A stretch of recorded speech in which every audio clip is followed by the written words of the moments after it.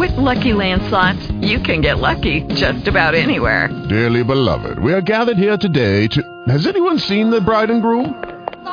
Sorry, we're here. We were getting lucky in the limo and we lost track of time. No, Lucky Land Casino, with cash prizes that add up quicker than a guest registry. In that case, I pronounce you lucky. Play for free at LuckyLandSlots.com. Daily bonuses are waiting. No purchase necessary. Void where prohibited by law. 18+. Terms and conditions apply. See website for details. Blog Talk Radio. This program has been made possible by Weatherby Asset Management. The views and opinions expressed are those of the guest. Weatherby Asset Management is dedicated to providing exceptional wealth management services by forming partnerships built on trust, understanding, and thoughtful advice.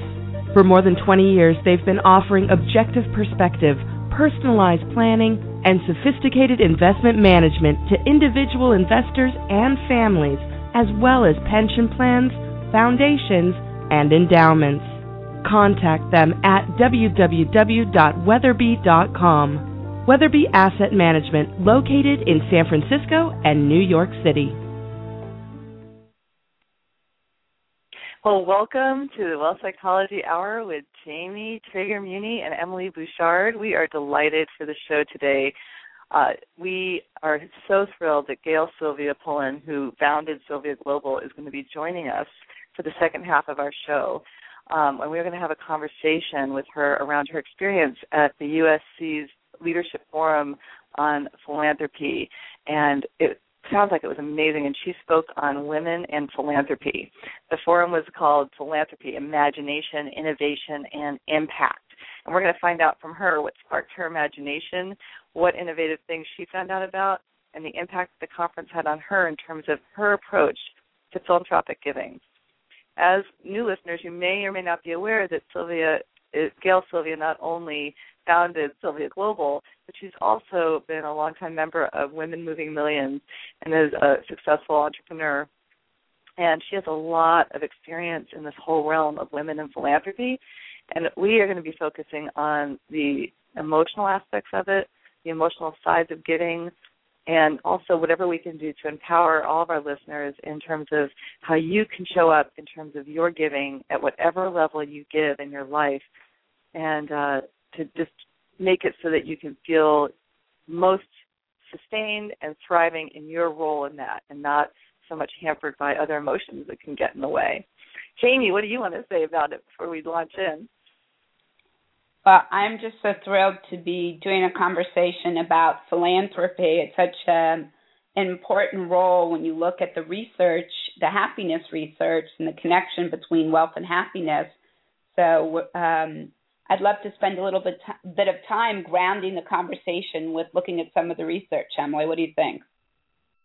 I think it's a great way to start. And one thing I want to add before we dive into that is a lot of people hear the word philanthropist and they immediately think Rockefeller, Vanderbilt. They think like extraordinary, over-the-top wealth. Bill Gates and the Giving Pledge.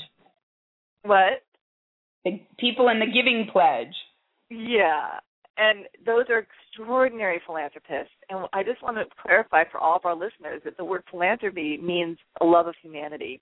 And, we extend it out, and I think people have really extended it out to, if you love humanity, you may express that by how you love the planet that humanity lives on, or the animals that humanity loves. It's all connected in. And you can be a philanthropist in any way, shape, or form, and it doesn't matter how much money is in your bank account. A lot of people are philanthropic in the amount of time they give. And I hope when we start talking about the research, we need to talk a little bit about how research has shown that people that are in lower income brackets actually are even more philanthropic than some people that are in higher income brackets in terms of how much they give to their church every week, in terms of how much they give of their time to causes in their community.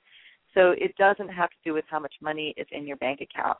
Anybody who has a natural inclination and wants to follow it, and we all have this inclination to give back, and that it's actually something that's really good for us, can value and get a lot of value out of this conversation. So, yeah, Jamie, you want to go into some of the other research? Great, and that's such a perfect segue. I think that it's really important for everybody who's listening to the show to know that that's the context in which we're speaking of philanthropy and philanthropists. And also, Gael Sylvia, you can look in the archive, did a wonderful interview a couple weeks ago with James Ferris, who's the head of the Center on Philanthropy at USC. And she asked him this question of how does he define a philanthropist?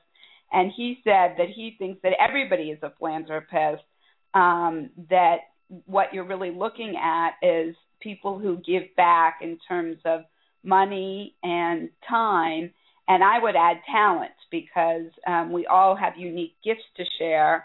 And, if you're, for example, a bookkeeper, that's a great way. You might want to do some pro bono work in your field that helps nonprofits. So there's so many different ways.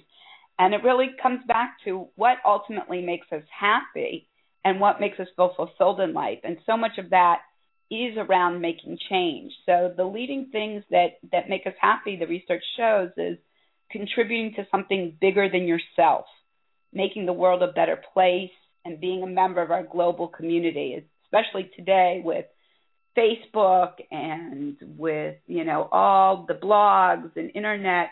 The world's very flat, so something can be happening millions of miles away. We're a perfect example of that right now. I'm broadcasting from Israel. Emily's broadcasting from Marin, California. So, and we have people all over the world listening. So it's really global conversations. Jamie, I want to jump in right there because I have great. You always slow me down. I love it. You got so much here. I just want to ground this in a real life example that just happened this week. I went to a lecture in Austin a couple weeks ago, and I met a phenomenal woman who is a nurse, and she wrote a book on really how mothers can take care of their infants while they're in the womb so that those infants have a chance to be the healthiest children they can possibly be. And while I met her, I found out that she was invited to be a volunteer special delegate to the United Nations. And it's a really big deal because it means that she gets to have a global impact with her work and her research and really reach women all over the world. And it's completely volunteered and unpaid, and she has to pay her own way to get there. And she figured out her expenses and everything she needs, and we had a follow-up call from this lecture that I went to, and I was on the call when I heard her very humbly and very, almost abashedly, asking for support. She said, I really am learning a lot about reaching out, and that it's not so much it's better to give than to receive, but that there's a really incredible relationship between giving and receiving, and I'm ready to receive, and I ask that people consider donating.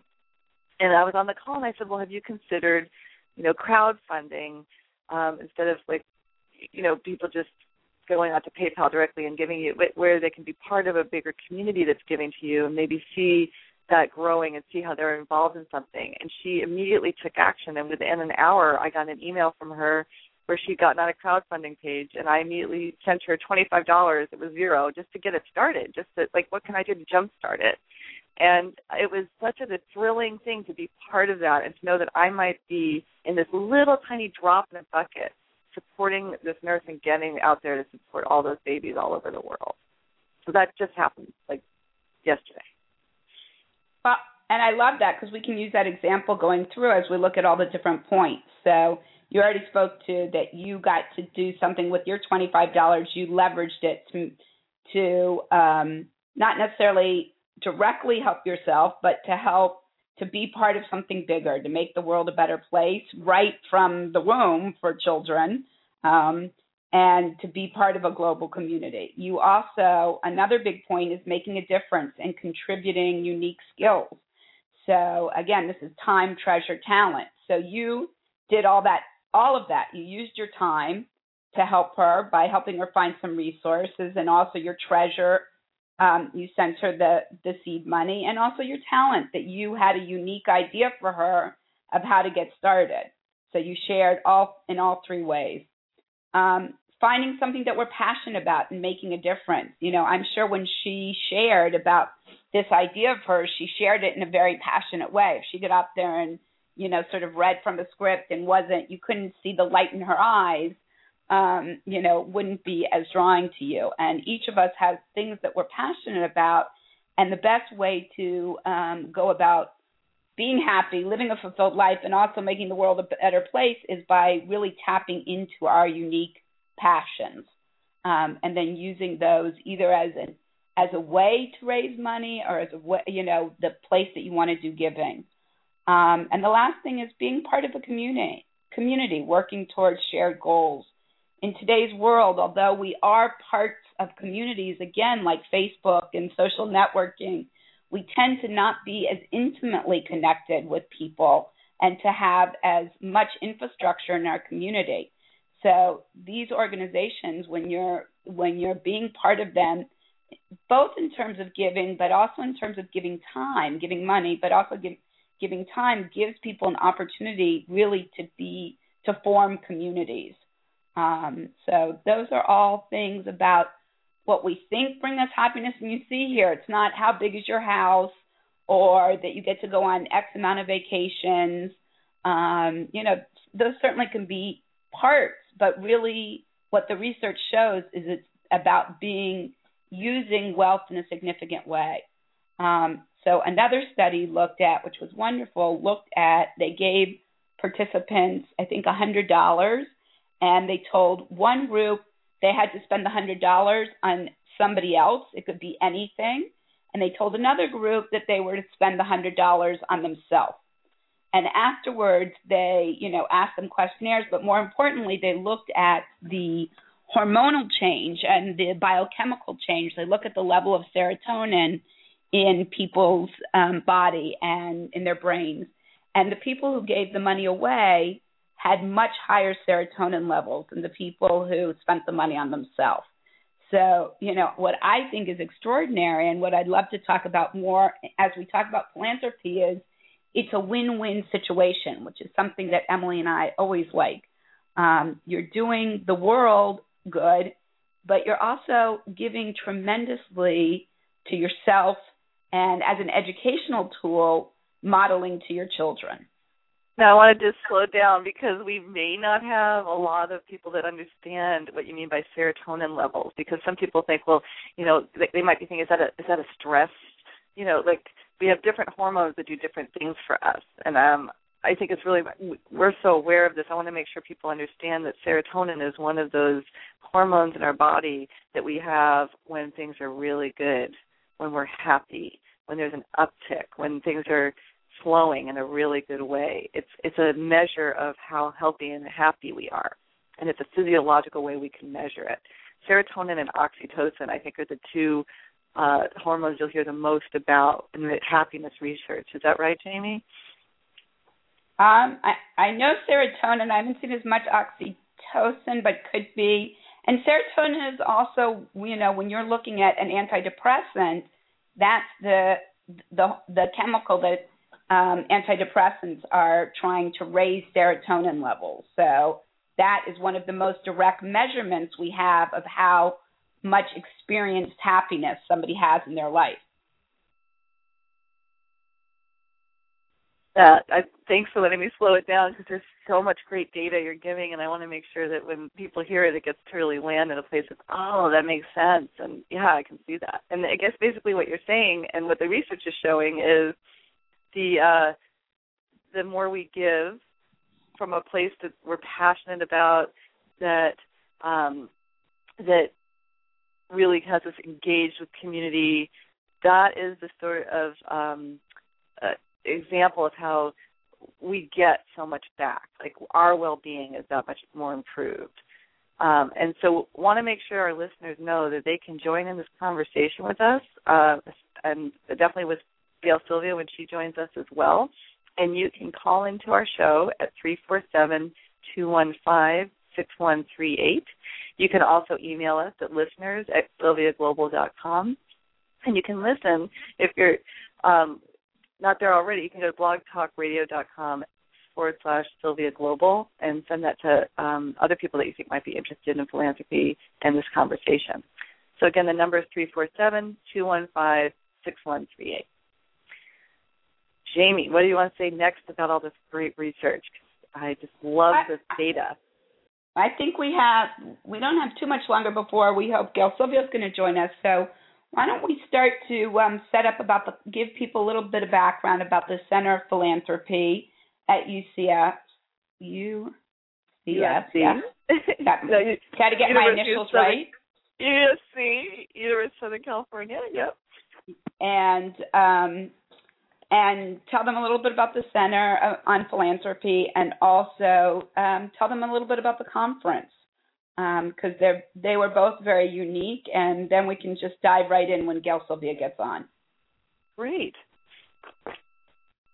So the Center for Philanthropy has been around for 13 years, and again, I would, for people who are interested in hearing more about it, I would send them, and we'll post it on our blog and our website and on Gael Sylvia, the link to Gael Sylvia's interview 2 weeks ago with James Ferris, who is the head of the center. And he said that the goals, what's unique about the Center on Philanthropy, because there's many centers that are looking at philanthropy in an academic setting. One of the things that makes them different is that they are looking at philanthropy as a lens to view nonprofit organizations, whereas in his opinion, most of these organizations are looking at the nonprofit organization and then seeing how philanthropy can fit in. So this really turns it around. And they're specifically looking at strategies to advance giving and to solve the obstacles that come in the way of impactful giving, which I just thought was great, because they really, one of their pieces of their mission statement is not to be ivory tower research, but really to be hands-on and useful. And they felt that the field of philanthropy in and of itself was understudied. So they're really looking to understand how people, their sense is that social change will happen from the resource and the capital given by philanthropy. So they want to really think strategically about how to maximize it. And again, they have this very broad view of defining a philanthropist. And some of the things that I thought were really interesting and unique about them was that they have a book club for philanthropists, which I can't wait to join. You know, Emily, that I'm all over that. So some of the topics they've talked about are how to say no, which we're going to talk about today too, and how to create meaningful and impactful giving.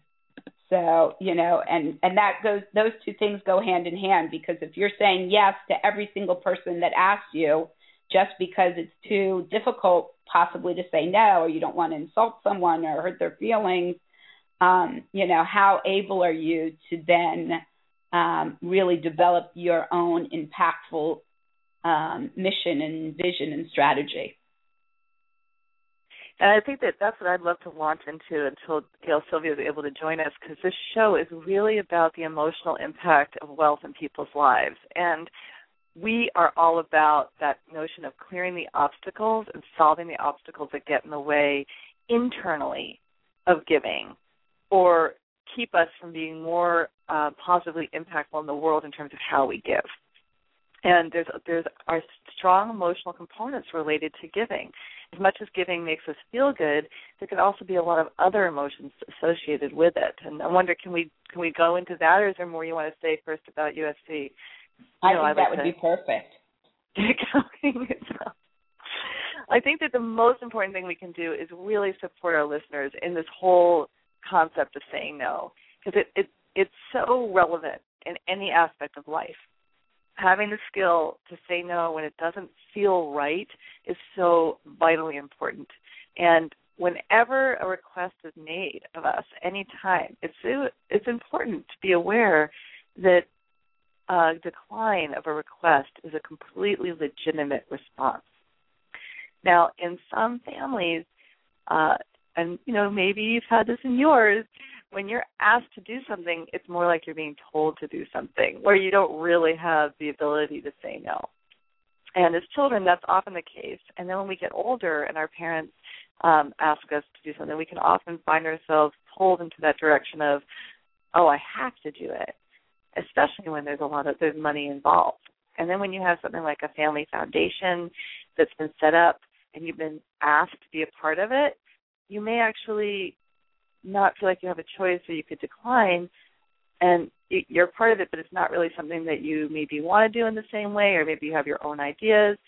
So one of the things that happens in family dynamics is how to tease out, where is the room here for me to have my say and to be able to speak into what works for me and what doesn't in relationship to a request, especially when a child's being given a request from the parent.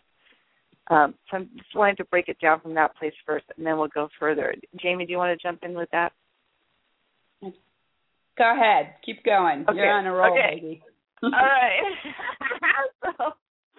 And, if you're listening and this is striking a chord for you, feel free to call in at 347-215-6138, or you can email us at listeners@sylviaglobal.com. And what I wanted to say about this is that how we go about saying our no's can be really important, because what happens is in our bodies, because there may be historical experiences in our families where saying no was not acceptable, it wasn't welcome, or it was challenged, or maybe you had to deal with a parent that had more of a martyr archetype forward, where it's like, I do everything for you, how could you say no to me? There's all kinds of things that can be attached to stuff, that when somebody comes and asks you for a gift or a donation, what will happen is physiologically your automatic response and reaction is going to go back to that place when you were asked to do something that you didn't necessarily feel was right for you, or you didn't want to do and you felt like you had to. And that may be pretty contractive. You may feel that your breath gets a little bit shorter. You might be holding your breath. You might feel tightness in your throat or in your stomach. And one of the things that we offer to people in our coaching is to get present and get aware of what's going on in your body the moment a request is made of you. And if you're feeling any kind of contraction or constriction or, tightness, what you want to do in that moment is breathe into it. And the other piece that happens a lot when we're kids and things are asked of us and we're asked to do something is we may want to say no because we're busy doing something else, and there's a sense of urgency, like you have to do it right then, like right now. And you feel like you have to make your response right away. And so oftentimes what will happen is we'll either say yes immediately because we don't feel like we have a choice, or we'll be in the reaction place of saying no immediately because we don't want to get caught doing something that we don't necessarily want to do even before we've gotten all the data. And so the other piece that we would strongly recommend when you are asked, to give a donation or to consider being on a board or in other ways, other aspects of philanthropic giving, that you make sure to take some time. And a really gracious way of responding to a request is to very simply say, well, this is what I hear your request is. This is what I'm hearing. There's some things I need to learn more about, and I appreciate being asked, and I appreciate what it takes to ask. And so there's a way of acknowledging and having that sense of connection that's so vital and important in our lives, but also being able to stay true to your own self and having your own boundary in relationship to what somebody else may want. So you can really check in for yourself about what's right for you. Because as much as we can have buyer's remorse, we can also have giver's remorse. And like, wow, I didn't need to give that much, or, oh, I was so excited in the moment, but there are other things I committed to. So you want to make sure you give yourself time. And a great way to not necessarily decline right away is to commit, where you can, wow, I can't give you an answer right now, but I want to think about it, and I need some more information, and can I get back to you in a week? Or I need some time to consider it. And then they may say, well, can I get back to you in a week? And then you can look and see where it works in your calendar. Not necessarily their needs, but look at your needs and what works for you. And Jamie, do you want to say anything about like how when somebody makes a request, how you can ask like for more information first, or getting more data? Absolutely. And I want to say, too, I just think it's so ironic. Sometimes we think saying no is impinging on freedom. But the ability to say an honest no is really the ultimate in freedom. an honest no or an honest yes. And that takes some checking in, as Emily's saying, with our own selves. It's also about getting the data. And I think that, no matter if your gift is $5 or it's, let me come and do an hour of service, and no matter how big or small, we all have the right to get information. So, people can ask about how much of the money goes directly to the cause, how much is for overhead, what the overhead is. Any question that you might have, we all have the freedom to get the data. And the more that we have the accurate information in front of us, who exactly are these clients? What's their age group? Are they in a certain city, or are they nationwide? Are they worldwide? The more we get the information, the more that we're able to assess where we want to give. And really, one of the things that we often work with clients with is to have a vision about their legacy. So it takes on an even broader phase. What we're talking about, what we have been talking about for the most part right now, is checkbook philanthropy, where you're sort of making a decision, organization by organization.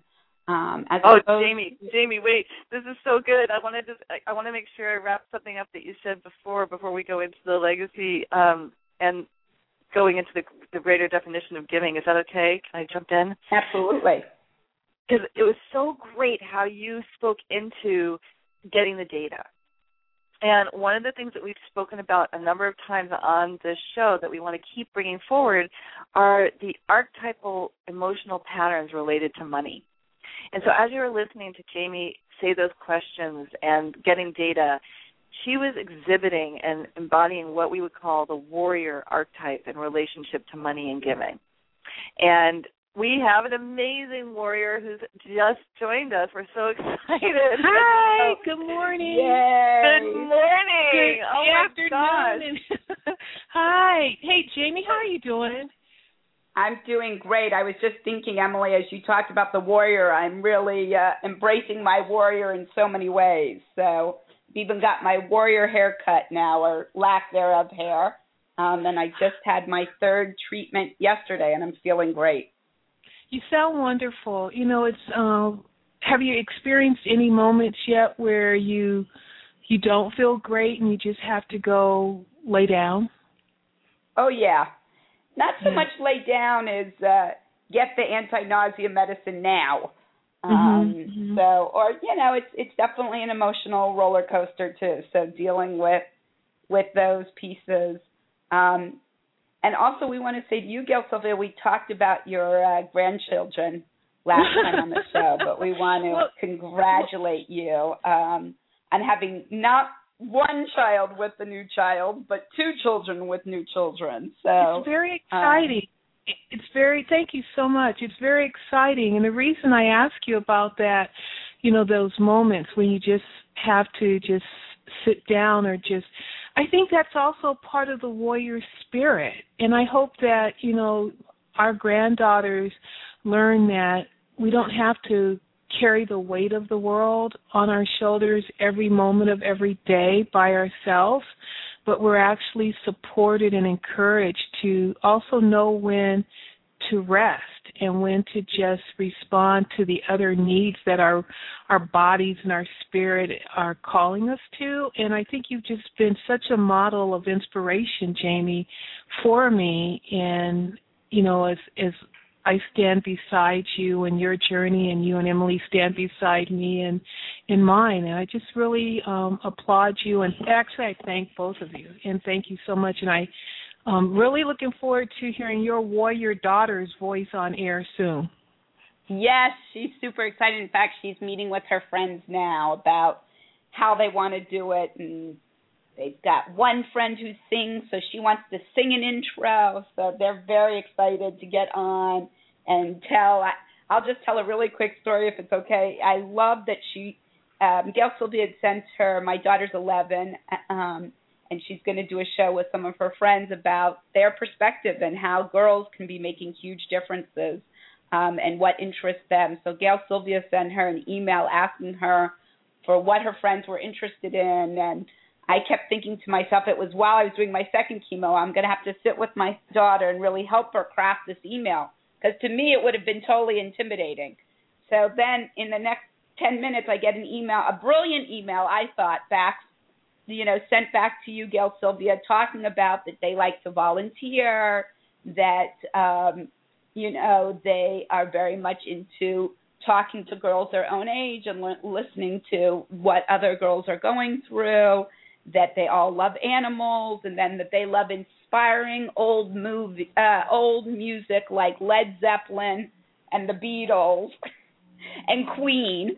And I just laughed hysterically because, here, talk about your warrior, 11-year-old talking to the head of a radio station, and she just laid it on the line. So it was absolutely wonderful because she used her own initiative to do it. She spoke in her own, with her own voice and her own words to what was important and is important to her and her daughters, her friends. And I think that's an important lesson for all of our daughters and young girls in our lives and older girls in our lives to also remember, is that youth never underestimate the power of their voice and the scope of their understanding. They're so much more observant and aware than we often as adults give them credit for. And it was actually because of girls her age group and younger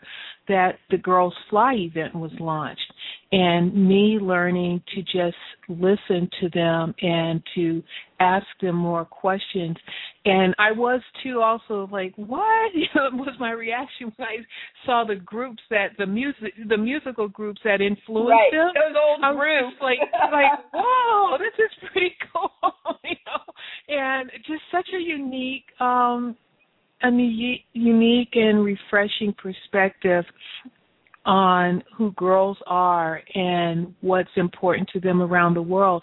And that's real consistent with why Well Psychology and Sylvia Global are partnering with the UN's UNESCO program for February 13th called World Radio Day, and wanting to have the voice of youth as a part of World Radio Day, and what a powerful medium it is for youth to get their words out, their thoughts out there. And we're so honored to not only have Hannah and her friends join us in that, but to have Sylvia Global as a whole participating in something of such significance around the world, affiliated with UNESCO. Which I think is great, and it gave me a topic idea for us, possibly for that show too, is to really think about what I noticed in my daughter's response. I said to her, when did you write that? You didn't even ask for help. She said, I wrote it on the bus on the way to school.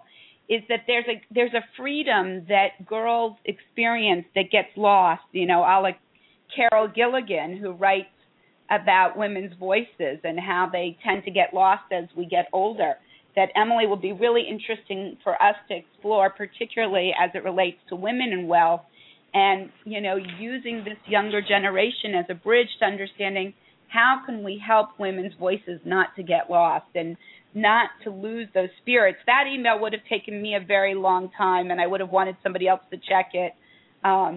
So how can we learn from our children, and how can we make sure, to minimize what happens as particularly girls grow older in terms of being self-conscious.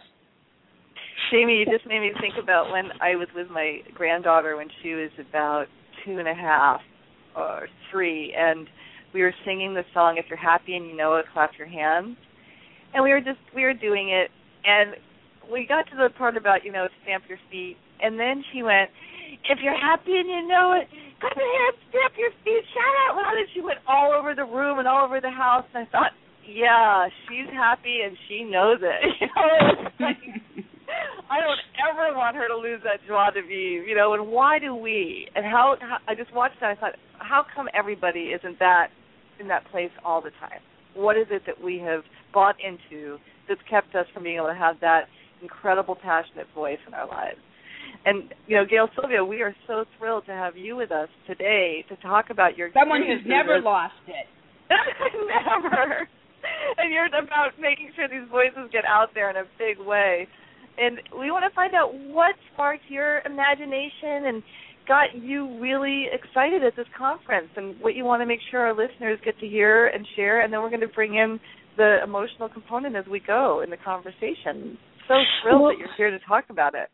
Well, the Center for Philanthropy and Public Policy at USC, the University of Southern California, was absolutely phenomenal. Approximately 200 invited guests, and Dr. Jim Ferris has been on Sylvia Global. You can learn and hear his message at sylviaglobal.com under philanthropy. They did this in order to give donors an opportunity to connect with one another and to take a look at subjects that, in a safe space, and to be able to share and discuss it. So one of the attendees, I think two of the attendees that made quite an impression on me, and I'm looking forward to developing a very long friendship with them, were Kat and Tom Taylor. And, they are signers on the Giving Pledge, along with Warren Buffett and others, and, who plan to give away, within 10 years after their passing, all of their assets will have been given or liquidated. And so they're using their philanthropy to affect policy, to affect changes in banking, and to do things that are at a level of systemic change that, we don't often have public discussions about. We know that they take place in private, but we don't also often get to hear the positive work. I do a lot in the commercial real estate business and also have been involved with government relations. And so there's always this feeling of, there's the public side of transactions, and then there's the back room smoker, the smoky dark room side. And that somebody's putting in big monies to push a particular agenda for a political reason. It was very, very refreshing to have such candid conversation publicly about how a husband and wife team are united around certain missions of their philanthropy and affecting political change and policy changes that affect entire industries, and to do it on behalf of the entire country so that everyone can benefit, but in particular those who would not have the resources or the access, and to go in there and to do it on their behalf, and to commit such abundant amounts of time and energy, talent, and money to particular causes. So for me, that was a really thrilling highlight, was meeting Tom and Kat, the banking piece, and then also Tom's reference to one of his priorities in his area of philanthropy has been in climate change. And it was because of a Sylvia Global guest from Syria and India and the Congo that I developed a different appreciation and thought, toward climate change. I had no idea until I was made aware in a conversation that ordinarily does not take place, that an example of climate change in a farming community can reduce, which it has in southern India and other places, the flow of water for the crops.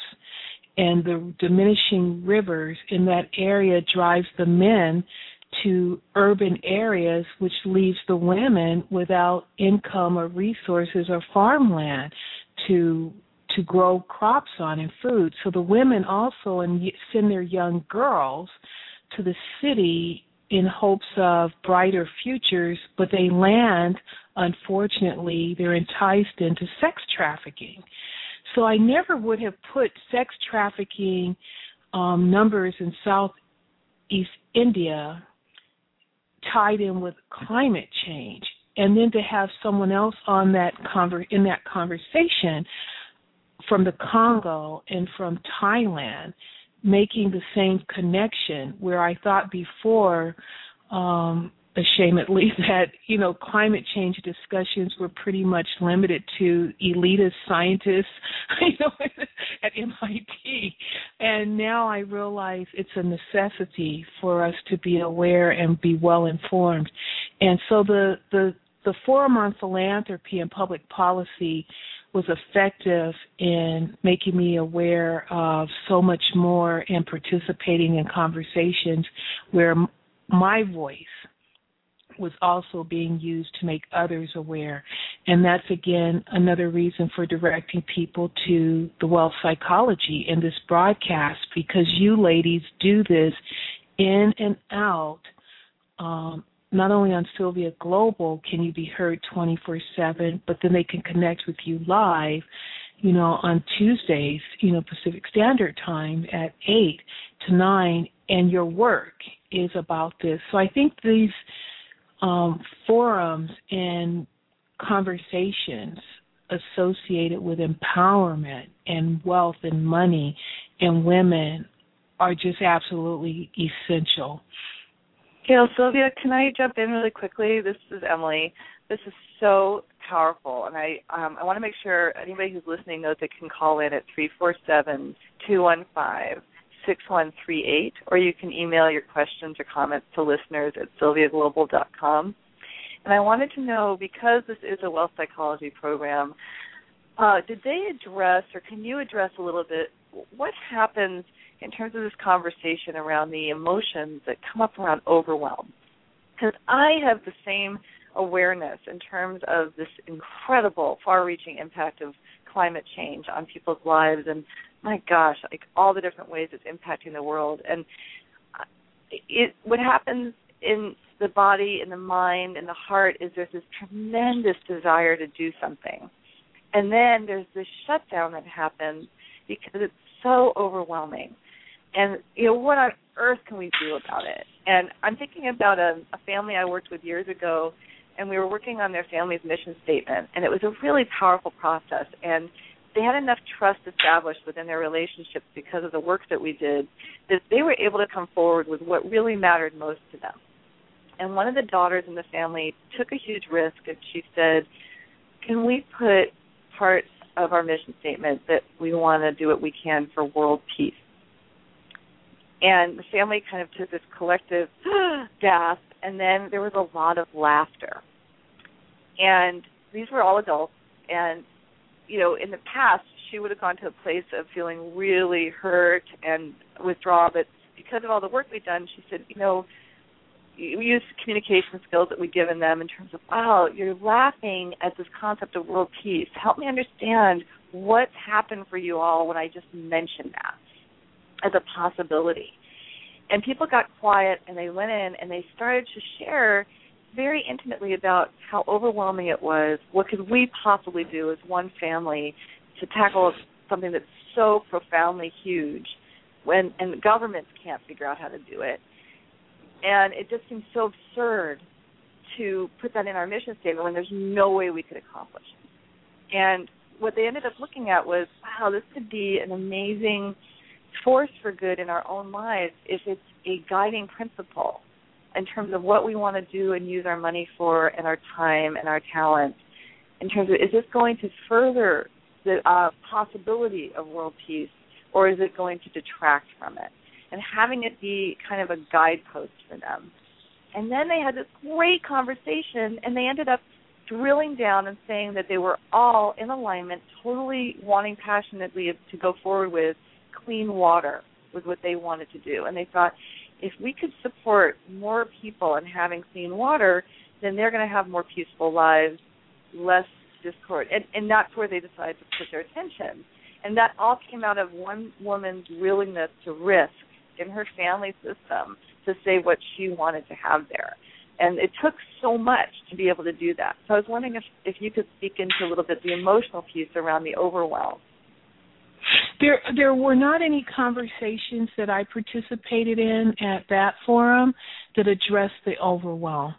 I do want to tie this response about overwhelm back to the initial comments I was making to Jamie, is that at some point, when we're engaged in something of tremendous magnitude in our life, I can't help but wonder if we don't all reach a point of feeling a bit, overwhelmed, and what do we do with it? That was really what I was getting at, Jamie, is what do you do with it, whether it's medical or now, Emily, financial. And so when we have such passion behind our purpose and our zest, when the zeal starts to run close to E because we're overwhelmed, what do we do and how do we do that? And I think it's a very important discussion to, expand on here in wealth psychology. At that USC conference, it did not come up in any of the forums or conversations that I was in. Personally, I can tell you what I do. Please. Yeah. I go sit at the beach. I go, I have to get, when I have not been at the beach, I have to go to a place of stillness and quiet. I think it really, ultimately, we have to get to a place of quietness and stillness, because whether it's for a few moments or for a few hours or for a few weeks, it's in that stillness that it seems like all the stardust not only settles, but it becomes very well bonded and becomes infused with so much more vision, clarity, and brings forward exponentially so much more power. And being able to get quiet and to have a discussion to free ourselves of the pressure, because most of the time it's self-imposed, to free ourselves of the pressure of having to always solve something right then, with such urgency. If we step back, I find that I'm able to not only think clear, but really be re-energized in a way that I didn't expect before. I would have missed if I kept trying to force it. And when we're talking about issues of world peace, and I'm so glad that this lady that you made reference to didn't buckle under the laughter, and fresh water, the magnitude of desires of that size are overwhelming to so many people. That's the only way they know how to react, because they don't know what else to do. But clearly she's so much further along in her own development that she can see it. She can see her place in making it happen and how it and why it should happen. So I applaud her for knowing within herself. That despite whether others can see it or not, she was able to not lose the vision or to stop. I love that. You weren't able to be on the earlier part of our show, but that's so resonant exactly to what we were talking about, is being able to say a really honest yes or no when people ask for money is really about getting centered and tuning into our own wisdom, and even somatically noticing, sometimes somebody asks us something and you feel like it landed like a lead balloon in your stomach, versus somebody asks you something and it feels so inviting. And we tied it into legacy as well, and thinking about what is it that we're doing here on this earth, what are we trying to create. And Gael Sylvia, you have been so inspiring, both with the radio show and really just with your global perspective of women in wealth. And I know that that's what you presented on at the conference. And we've only got 9 minutes left. Our time with you always flies. So I wonder if you'll take some time to talk about what you presented about. It was a panel, and what came of it, what was interesting about it for you. Well, it was very exciting. exciting only because a couple of really profound moments. I'm not fully convinced that women, wealth, and philanthropy are fully recognized as being power bases. And what I experienced that morning that would exemplify this, and I did share it in the room that day. There were, during breakfast that morning, I was just sitting myself at the table, and no one else had arrived at the table just yet, and two ladies walked behind me, going to and again, I didn't hear the whole conversation, so I want to make sure that I reference this may have been taken out of context, but this is the part that I did hear very clearly. One lady asked the other if she had decided which breakout session she was going to attend. And the lady number 2 said, no, not yet. How about you? And she said, I'm thinking about going to the Power of Women in Philanthropy. And the other lady said, oh, no, I definitely know I'm not going to that one. I'm not sure I'm fully buying this whole funding women and girls thing. Mm-hmm. And I was so hoping that they would have been in the session, but neither of them were in the session. And I thought, gee, we might have a bigger, obstacle here than I'm assuming when women don't recognize. And I had a similar conversation with someone 94 years old this past weekend in Phoenix, a tremendous philanthropist. And I did ask her how much of her philanthropy over the years has been designated to target girls, women and girls. And you would have thought I asked her if there was a crocodile in her backyard. She said, why would I do that? And I asked her about, women and money and wealth. And she immediately got that, but not the philanthropy side.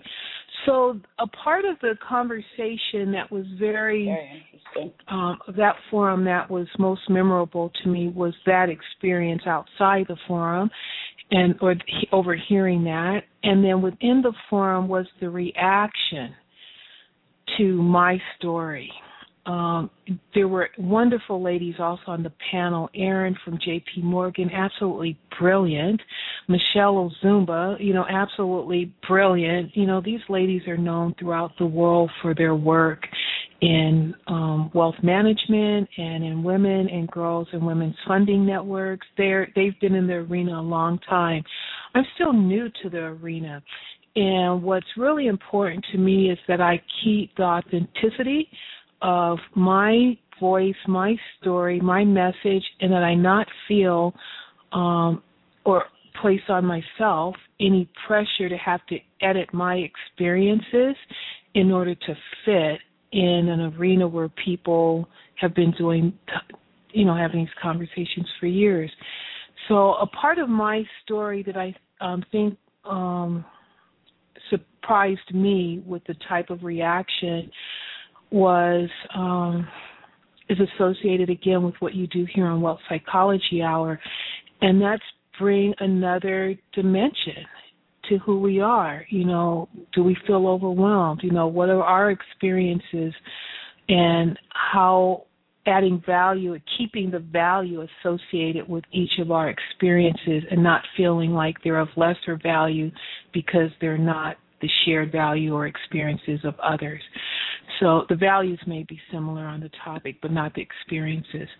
So conversations about women, power, being comfortable and owning and releasing that power associated with money, our wealth, and our philanthropy. I walked away from that session feeling like we need to step this up again, a few notches, because women still may not be fully convinced that women are worthy. Wow, that's so important. I'm so struck by that because, it almost seems like there's a long taboo. Pause after I talk. I don't know if I've been disconnected or not. I can hear you. Oh, Can you hear me? Jamie's just speaking. No, you are just great. That's fantastic. No, Jamie, go on. Can you hear me, Gael Sylvia? Oh, Gael Sylvia, we heard everything you said. It was phenomenal.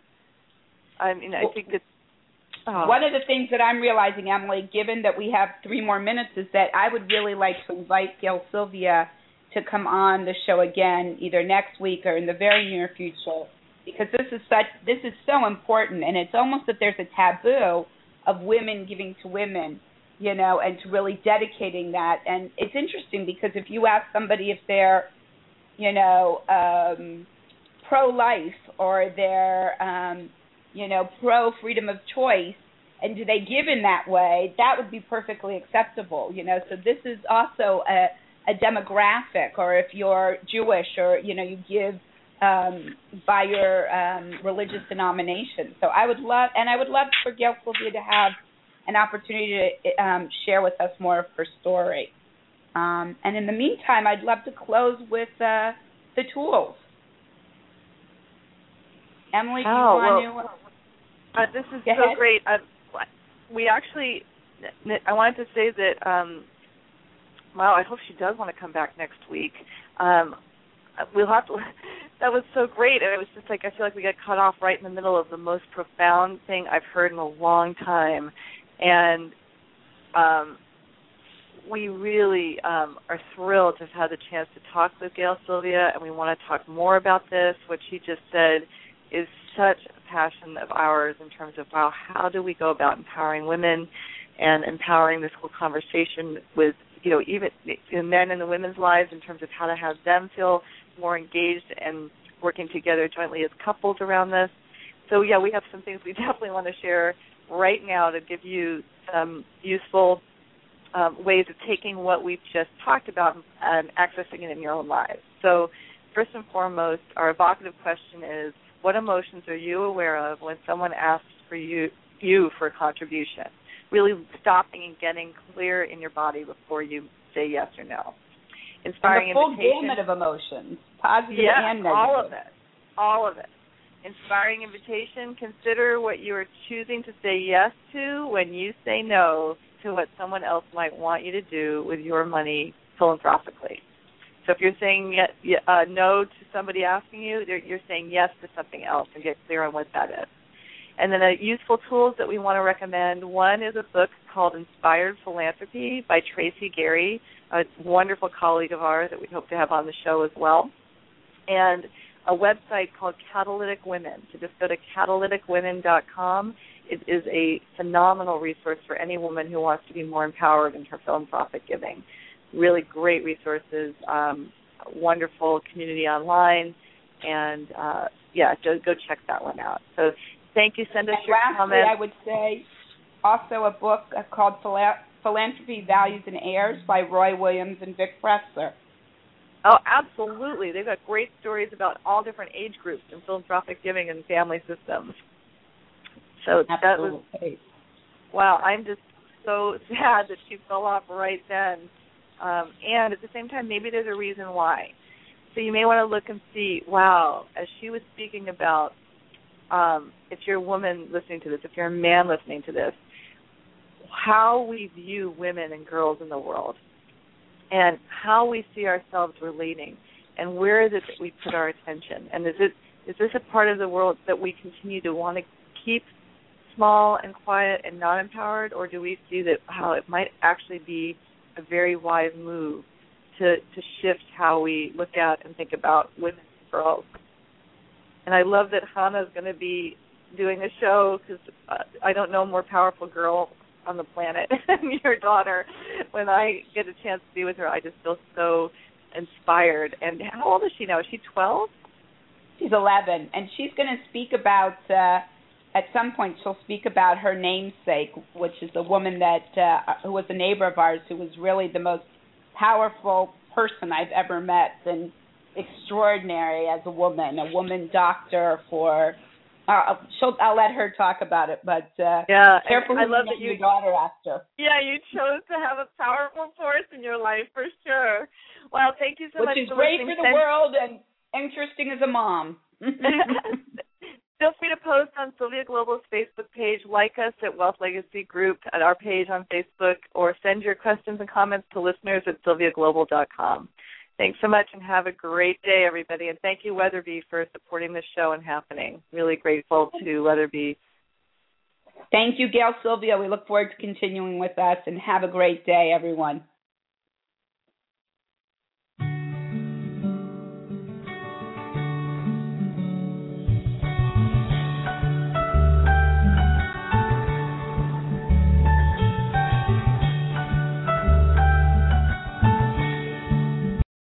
It is Ryan here, and I have a question for you. What do you do when you win?